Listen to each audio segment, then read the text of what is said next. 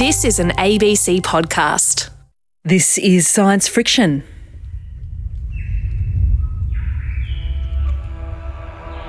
As soon as we saw the fire coming up and over the hill, we started getting into our fire protocol and getting everyone off site. Firefighters couldn't save 3 homes at Glen Huon, destroyed by ember attack. And there was a lot of smoke. The wind did pick up at one point and there was a lot of ash and embers and leaves on fire, and so it was kind of like an apocalyptic experience. You know, you're kind of in the middle of something thinking, you know, how is this going to turn out? Danny works at the Terhune Airwalk, a forest tourist attraction about an hour from Huonville in Tasmania's beautiful south on Palawa country. One of Tasmania's most popular tourist attractions, the Terhune Airwalk, has been devastated. Firefighters managed to save the visitor centre. When I first come on to this side of the river, top side of the river, I cried. Just the amount of devastation, the animals, the trees. Sorry. It still overwhelms Danny to recall the catastrophic scene here after the inferno in 2019. It's kind of like taking it down to the bare bones. That was the state's second hottest summer on record at the time, and lightning strikes had ignited fires across Tasmania's west. 4 years on, new shoots are sprouting up from the earth and there's life everywhere. Terhune is still a beautiful place to visit. And seeing the resilient eucalypts towering above us gives Danny hope. You know, these trees they're survivors. They're battlers. They'll come back. It's just about the time, you know, give them time. But for some tree species unique to Tasmania, no amount of time will bring them back after fire. And if you talk to tree scientists here, they say we are running out of time to save them. Natasha Mitchell with you for Science Friction's If Trees Could Talk. It's part 2, where you'll meet the people taking the pulse of trees, capturing their breath, and counting centuries of tree rings, because right now, Tassie's trees are telling us dramatic things about our rapidly changing climate. And the question is, are we ready to listen to what they have to say? Crossing the Huon River here, I'm right at the confluence of 2 big rivers here in Tas, the Picton River and the Huon River. Beautiful, dense forest on either side, but you can see the scars, the black scars of that fire on many of the tall eucalypts here. Thankfully, the Huon pines along the river's edge here with their toes in the Huon River survived that fire. And Tasmania's conifer trees are survivors. Huon pines, King Billy pines, pencil pines. Huon pines are contenders for the longest living trees in Australia and amongst the oldest in the world. These species reach back to when we were part of Gondwana, the great southern supercontinent that connected us to Antarctica, South America and South Africa before it started breaking up around 180 million years ago. So these are trees that come from the time when dinosaurs were walking on the earth. So living fossils. Exactly, living fossils. This is fire ecologist Jenny Steiger. And these are species that are incredibly sensitive to fire. They really do not have any survival mechanisms. And fire in Tasmania's west is changing in a dramatic way.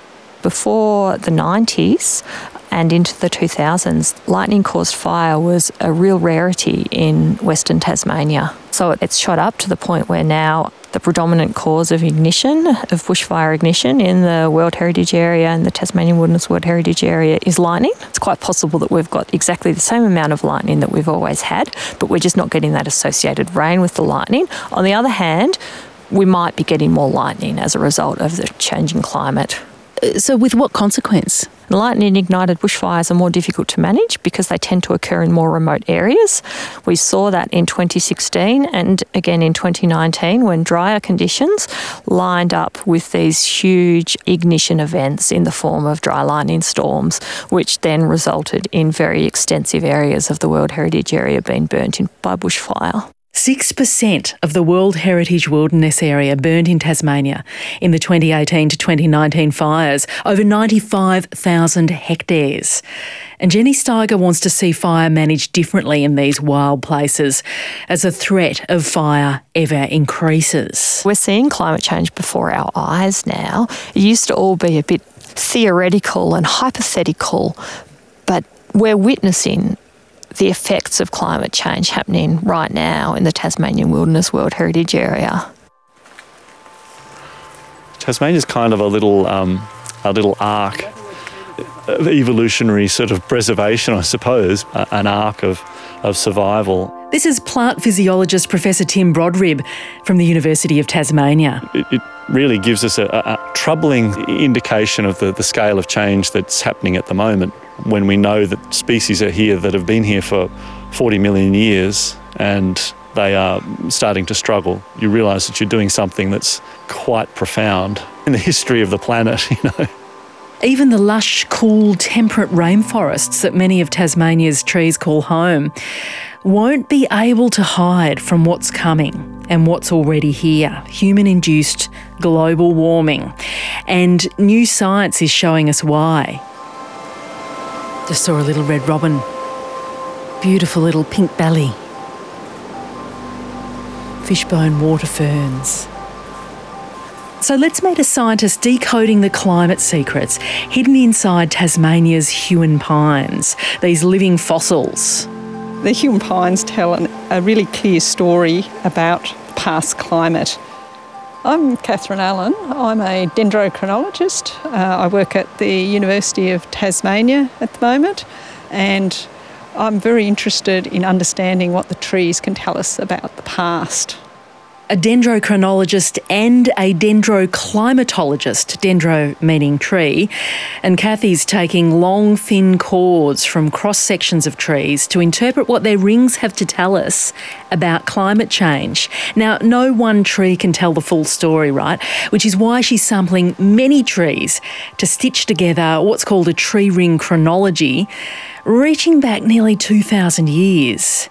And she takes the samples from living and fallen trees ever so carefully, so no trees are harmed in the making of this science. The most common thing that people have used to get the story out of trees is how wide the rings are.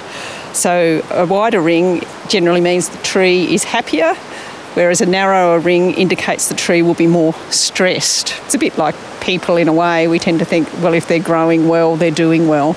But over the last around about 20 years, people have looked at a wider range of things. So how dense the wood is, how big the cells in the wood are, how thick cell walls are. And we've also looked at something called microfibril angle. Oh, we're getting in really nitty-gritty. Yeah, this is the angle of fibres in the cell wall. Quite a strong climate signal. We've got a long, thin strip of wood here, and it's got the tiniest, barely visible striations. So it's 1 year of this tree's life, each one of those. Where the rings are very tight, to me that means the tree was having a bit of a hard time, and that could well have been related to climate, but we would have to check across many other samples at that point. And what we find is they're telling us that the current increase in temperature is unprecedented in at least the last 1,000 years, and that's both in terms of the rate and the persistence. Does that keep you awake at night? It is very worrying. I mean, when you think about the future of some of these species and what those higher temperatures are likely to mean. Pencil pine, where's that going to go? There's only so much topography in Tasmania. It can't go a lot higher. You only see it on the Central Plateau and high highland areas, about 1,000 metres. Our highest peak is 1,600 metres. A lot of our higher peaks are covered in rocks. Where's the pencil pine going to go once it gets too warm for it? What's going to happen with the Huon pine, as the rivers dry up and there isn't the moisture that it requires? They're seriously under threat because with the climate projections, they suggest that Western Tasmania will become drier, and because Huon pine is so sensitive to moisture and it needs to have its feet in water, drought could be a major issue for them. Many people have said, fire is the biggest threat that they face, but it's probably drought. And with an increasing global mean temperature, these trees will experience more heat stress, more drought. Yes, even in the cool, wet, temperate forests of Tassie. Tim Brodrib is a world leader in investigating what stresses trees. The temperature rise in Tasmania is as aggressive as it is anywhere else in the world, which is quite surprising actually. There is a degree of buffering, we've got a good rainfall in the westerly band, but things are changing very, very fast now, just astonishingly fast, faster than we ever predicted. All the models have underestimated the rate of change. A lot of people sort of like, oh yeah, that's great, it means we can go to the beach for longer or something. But the problem is that it's the extremes that knock plants around. So, if the mean temperature goes up by degrees, that's okay, but that means that the extremes are going to go up by degrees as well. And when you see the fragility of the systems that plants use to survive, you're going to see events that will take out millions of square kilometres of forest. That's already happening. We talk about tipping points a lot in this space, and we're going to see a massive shift in where trees grow, and we also have the potential for a massive feedback there, because once trees start dying, they stop doing the helpful job of taking carbon dioxide out of the atmosphere. Describe what that feedback could look like. If you get a very strong heat wave, it kills trees, and then you get a reduction in the amount of carbon dioxide uptake in global forest, then you get more carbon dioxide in the atmosphere, you get higher heat waves, and feedbacks are pretty savage. Biology hates a feedback, And a short drive up through the forest on a misty morning will give me a glimpse why. Next stop, a very special plot of trees just inside the Tasmanian Wilderness World Heritage Area. This is paradise. Welcome to paradise. Tim Wardlaw. I was a forest pathologist in my career, so I was a sort of dead tree detective. I'd look at forests and try and work out why they were unhealthy or what killed these trees. So looking, basically a forensic approach to looking at why forests are unhealthy and what causes trees to die. The UNESCO World Heritage Area covers almost a quarter of the island state, and a new report from UNESCO reveals just how crucial it is. According to their data, this takes more carbon out of the atmosphere than any of their other properties around the world. That includes all the tropical forests. So these cool temperate forests are incredibly productive. That's incredible, isn't it? So that's across the entire wilderness heritage site here in Tasmania. That's a big area. That's a big part of the state. It's a large area. The Australian government take a lot of benefit of that in their emissions reduction strategy. A lot of our international obligations hang on how efficient these forests are in taking carbon dioxide out of the atmosphere in terms of one of our approaches for dealing with global warming. So we're at a globally significant site in the story of climate change. Incredibly important. But just as they're an incredibly important solution to our carbon dioxide challenge, are they about to become part of the problem in a big way? This is the Warra Super Site. It's an ecological research station that's been Tim's labour of love during his long career with Forestry Tasmania and now as a research associate with the University of Tasmania. Trees in this plot are tagged with numbers. They count, and everything about their lives and world is mapped and measured and monitored and recorded within an inch of their life, and he's capturing their breath too. So how much carbon dioxide and water and energy move between these trees, this forest, and the atmosphere in any given moment? So we wanted to monitor how much carbon dioxide, how much water and how much energy were moving between the forest and the atmosphere.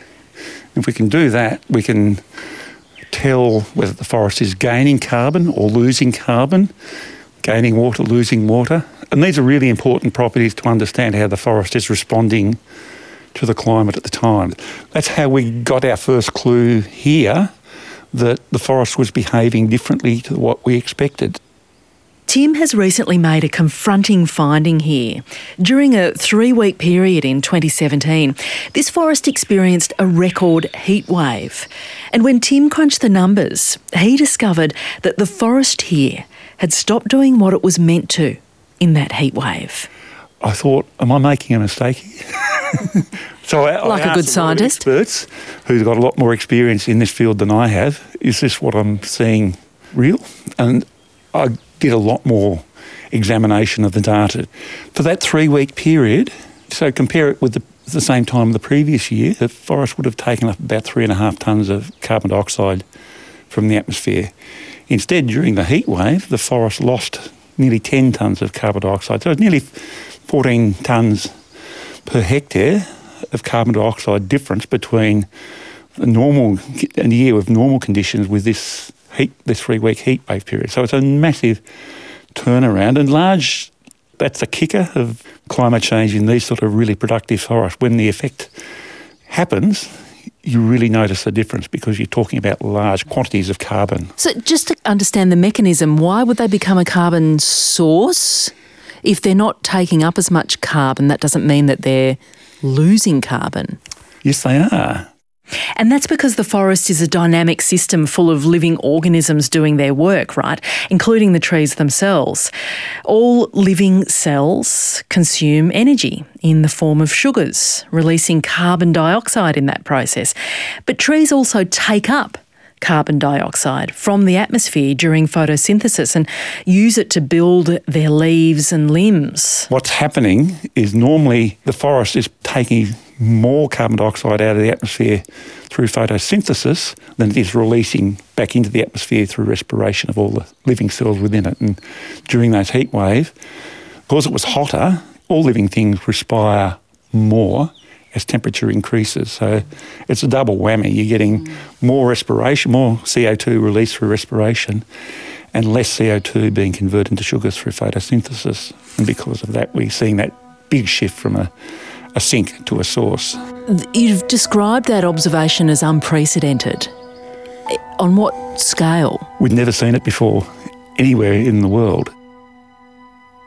Making conclusions from one heat wave in 1 month, in 1 year, climate is a long game. Is it meaningful? Getting confidence of an effect from extreme events is always challenging. We're starting to understand the process now, understanding the mechanism that's causing this to happen. When the warm spell in 2017 ended here, the forest flipped back to being a carbon sink. That's good news. But global warming will be bad news for these Tasmanian forests. The concern is that if these heatwave events become too common, it will be less able to recover as quickly, or if at all. And there's an idea of forests reaching tipping points where they can no longer recover that capacity to take carbon dioxide out of the atmosphere. It becomes a permanent source of CO2. That basically corresponds with when the trees in the forest start dying. People have got to comprehend that these forests are also affected by climate change. So they're part of the solution for climate change, but only if they can cope with climate change themselves. And then otherwise they may become part of the problem. That's right. And Tim Wardlaw has a grim warning about what these forests will do if we don't contain global warming to below 1.5 to 2 degrees Celsius above pre-industrial levels. I'm predicting that 3 degrees is probably the limit, and we're going to reach that in 30 years' time, less than 30 years' time. So I think we've got a relatively short window to identify ways that we can make these forests more resilient. So in 1 generation, this forest could become a net source of carbon. Yes. It's not like Antarctica ice sheets breaking off where we never get to see them except on TVs or bleaching of the Barrier Reef. We're actually in the forest here and now. We can actually see the forest responding in real time. So that canary in the coal mine is speaking every day, as it were, about the effects of climate change. It's not just Tasmania. Just before the bushfires in 2019, there was a massive forest dieback event in Eastern Australia, which was millions of kilometres square. And you know, those sort of events are popping up around the world often now. We don't hear too much about them typically. You know, we hear more about the fires, but for example, in Siberia, tens of millions of square kilometres of that boreal conifer forest are just in massive decline now in response to these hot events. And the problem is that as it gets warmer, the plants evaporate more. They just have less time between rainfall events to survive. And species growing in dry environments or in wet environments, it seems to be species growing in every environment. To be tough cost resources. And so plants are just as tough as they need to be. And now we're creating a different future, which means that everything in its current distribution is now going to feel the impact. As a scientist, Tim Brodrib is exercising some tough love to understand how rising temperatures will tip different trees over. I've been told that you torture plants. Yes, I think that's probably the right word for it. They don't die, and I do reward them in the end. In their own best interests? Probably not their own best interest, but I do try and consider that it is for the best interests of plants in general. That's how I sleep at night. We are in the depths of the Pelverada Valley. So we're southern Tasmania, off the beaten track, on a block that I bought as a retirement locale for my experimental subjects. They're still working for you, though. We've got a Tassie Oyster Bay pine here, a conifer, I should say. It's all rigged up. You've got it wired up. What's going on? It's just a tiny little camera that's fitted to the leaves here, and the camera measures the thickness of the leaf. Amazingly enough, the way that leaf shrinks and swells every day can tell us a huge amount about how happy the plant is. You are literally measuring the heartbeat of a tree. Yeah, when you look at it, a plot of how it changes through time, and it really does look like a heartbeat every day. Doodle, doodle. Yeah, that's right. It's slow. It's a doodle. Slower. It beats about once a day. Yeah, and there's a lot of information in that heartbeat. So it's not just, it tells how dry is the plant. It tells you how the roots are functioning. It tells you so on every leaf there are millions of valves that regulate how the plant loses water. And so we can tell whether those valves are open or closed. So instead of visualising and monitoring the pumping of blood through the veins of a human, you're monitoring the pumping of water through the veins of a tree. Yeah, I think that's a reasonable analogy, although the tree's not pumping, the tree's sucking. So as it sucks, it collapses. And the harder it sucks, the more it collapses. And the drier the soil is, the more the tissue collapses. And at a critical threshold, in one sudden dramatic moment, a tree dies. Now, no one really understood that critical threshold before, that point of no return that determines whether a tree survives or dies when it doesn't get enough water. And predicting that threshold for different species will be absolutely critical to saving Tasmania's trees in a warming climate. So you've got one of these videos here. This is of a living eucalypt leaf. In a world first, Tim and colleagues captured that moment of vascular death on film. And so we're back in his office at the University of Tasmania to watch movies. And so we're just sort of simulating a severe drought by drying it. And we're scanning the leaf every minute.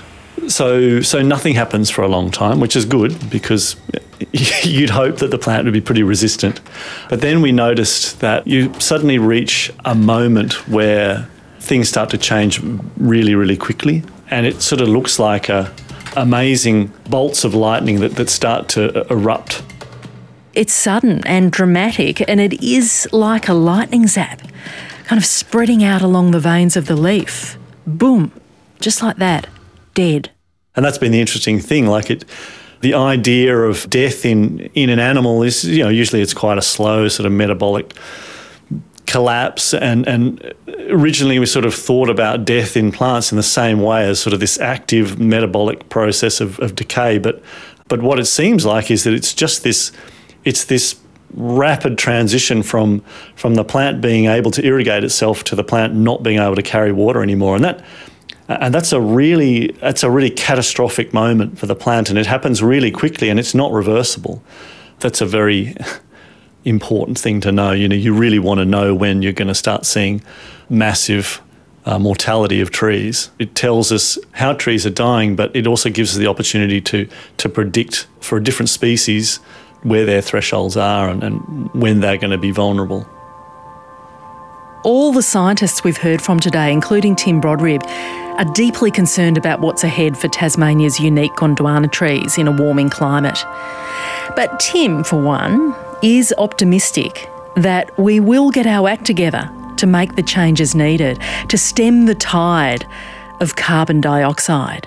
So what that means is that there's an incredible onus on preserving these species and these places, because it could be just a case of, as long as they can hold on for the next 20 years, it might be okay. It's worth any effort. It does require more effort, and I think it requires more intervention. I think we should be planting conifers in national parks. We shouldn't be standing back and going, this is just change and we mustn't intervene. I think we have to intervene.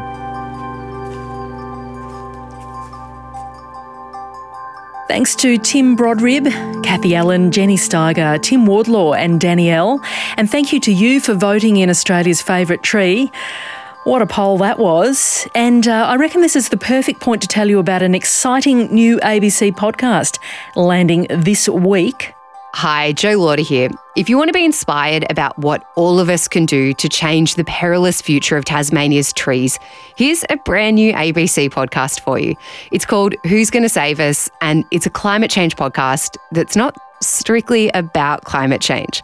We know climate change is real and we're all too familiar with the devastation it's causing. Who's Gonna Save Us is a show about how much better things could be and the people fighting to get us there. Like climate scientists pushed to their limits by a lack of action, the traditional owners fighting back to stop major gas projects on their land, and uni students who've taken their idea for a climate change court case from their classroom in Vanuatu all the way to the United Nations. Reporters from the science team at ABC RN and the team at Triple J Hack have been travelling around the country to meet the people making real change and making it now. Who's Gonna Save Us? It's your roadmap to a better future. Who's Gonna Save Us? Check it out on the ABC Listen app or wherever you get your podcasts. I'm on Twitter at Natasha Mitchell. My thanks to Lisa Needham and Tim Simons. Some volcanic love on the show next week. I'll catch you then. Bye. You've been listening to an ABC podcast. Discover more great ABC podcasts, live radio and exclusives on the ABC Listen app.